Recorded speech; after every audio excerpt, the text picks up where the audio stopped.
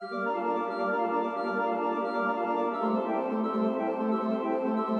new podcast series about the world of the pipe organ is launching on the 1st of February.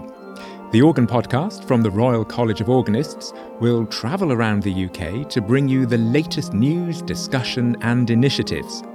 And we'll be talking to some of the leading international concert and cathedral organists, with plenty of surprises along the way. I didn't know what Evensong was. Some friends of mine were choristers in my year, and they used to talk about this. It sort of went over my head. I thought, what is this thing of being a chorister? I had no idea that this kind of music was possible. I recorded quite a lot of arpeggios, and so I'm on RuneScape's Necromancy. I'm not a gamer, so I doubt I'll ever actually get to hear this in context. But it does sound pretty cool. And again, how many people know that an organ could be used in video game music?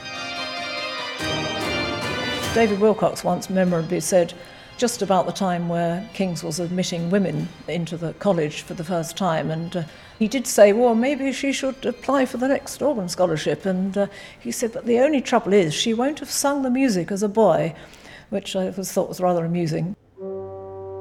We'll be revealing some fascinating insights as we encounter some of the more rare and distinctive organs of Britain, exploring some dramatic turns in the story of more than 350 years' unbroken organ-building tradition. Many organs have been destroyed.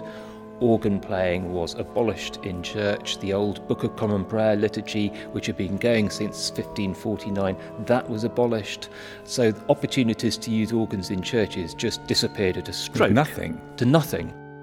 The organ was built in 1877 by Kavai College, a 3 manual, and there was much excitement at the time about going to the world's greatest organ builder.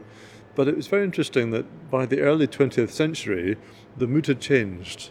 And suddenly we had an organ that was a bit different and unfamiliar, and there was a pressure to anglicise it effectively. And our brief was to put the organ back not just into good condition, but into original condition, as Kavai Call left it.